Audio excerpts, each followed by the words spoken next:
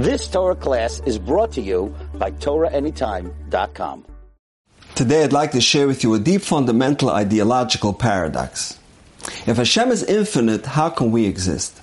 If Hashem exists, how can the universe exist? In every point in space, the infinite, meaning Hashem, should consume the finite, everything else.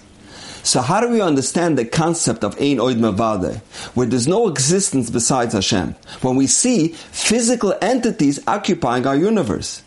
If, as we say in Oleinu, Emes Malkeinu Efes Zilosai, there's nothing besides Hashem, then there should be no independent existence besides Hashem. Yet, there's matter, including humanity, that occupies space. So how's that possible?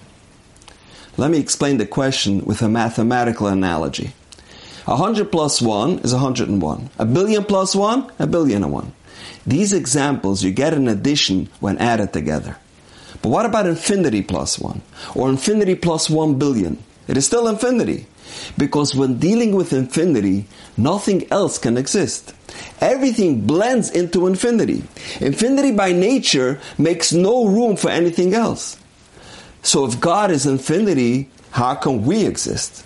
The very existence of Hashem should subsume everything in its vicinity. So there's a fascinating mystical idea from the Ari HaKadosh.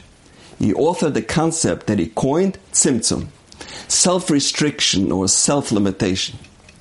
He said that in order for the universe to exist, Hashem had to conceal himself. He had to condense or constrict his presence and limit his being, so to speak, to make room for other matter to exist. Says the Ari HaKadosh, that act gave us room to exist. This novel concept is called tzimtzum. And just as Hashem practices tzimtzum and restricts himself to make room for others, this serves as a model for human leaders as well. Effective leadership requires the leader to restrict himself and make room for others to shine as well. And now perhaps we understand why Moshe's name is omitted from Parshas Tetzaveh. Parshas Tetzaveh talks about kahuna. The protagonist of Parshas Tetzaveh is Aharon HaKohen. The spotlight is on Aharon. So the reason Moshe's name is not mentioned is precisely because Moshe took a step back in order not to overshadow his brother. He constricted himself to give Aharon an opportunity to shine. So when Moshe's name does not appear in Parshas Tetzaveh, this is not a negative of Moshe, but rather it's showing us the greatness of Moshe, emulating Hashem's concept of tzimtzum. I remember being at a concert once and witnessing this idea being acted out in real life.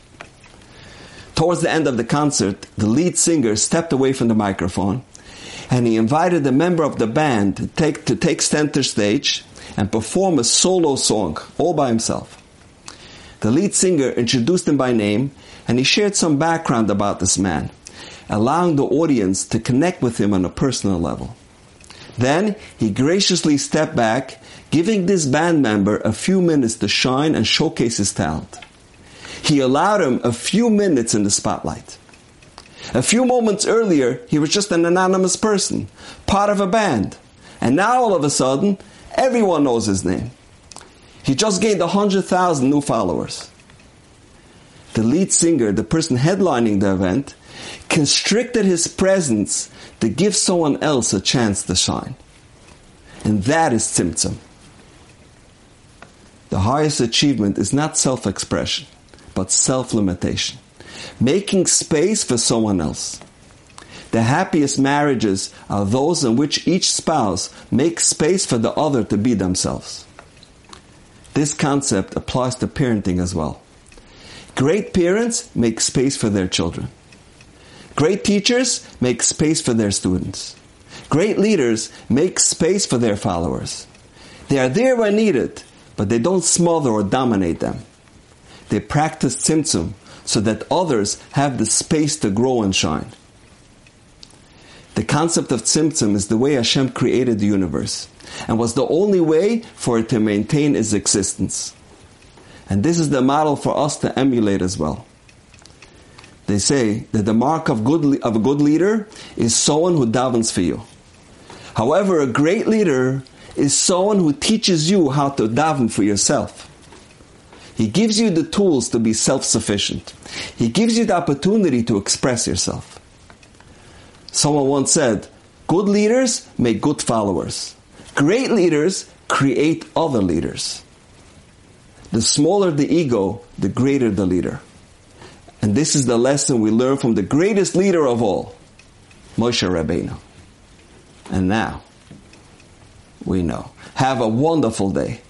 You've just experienced another Torah class brought to you by TorahAnytime.com.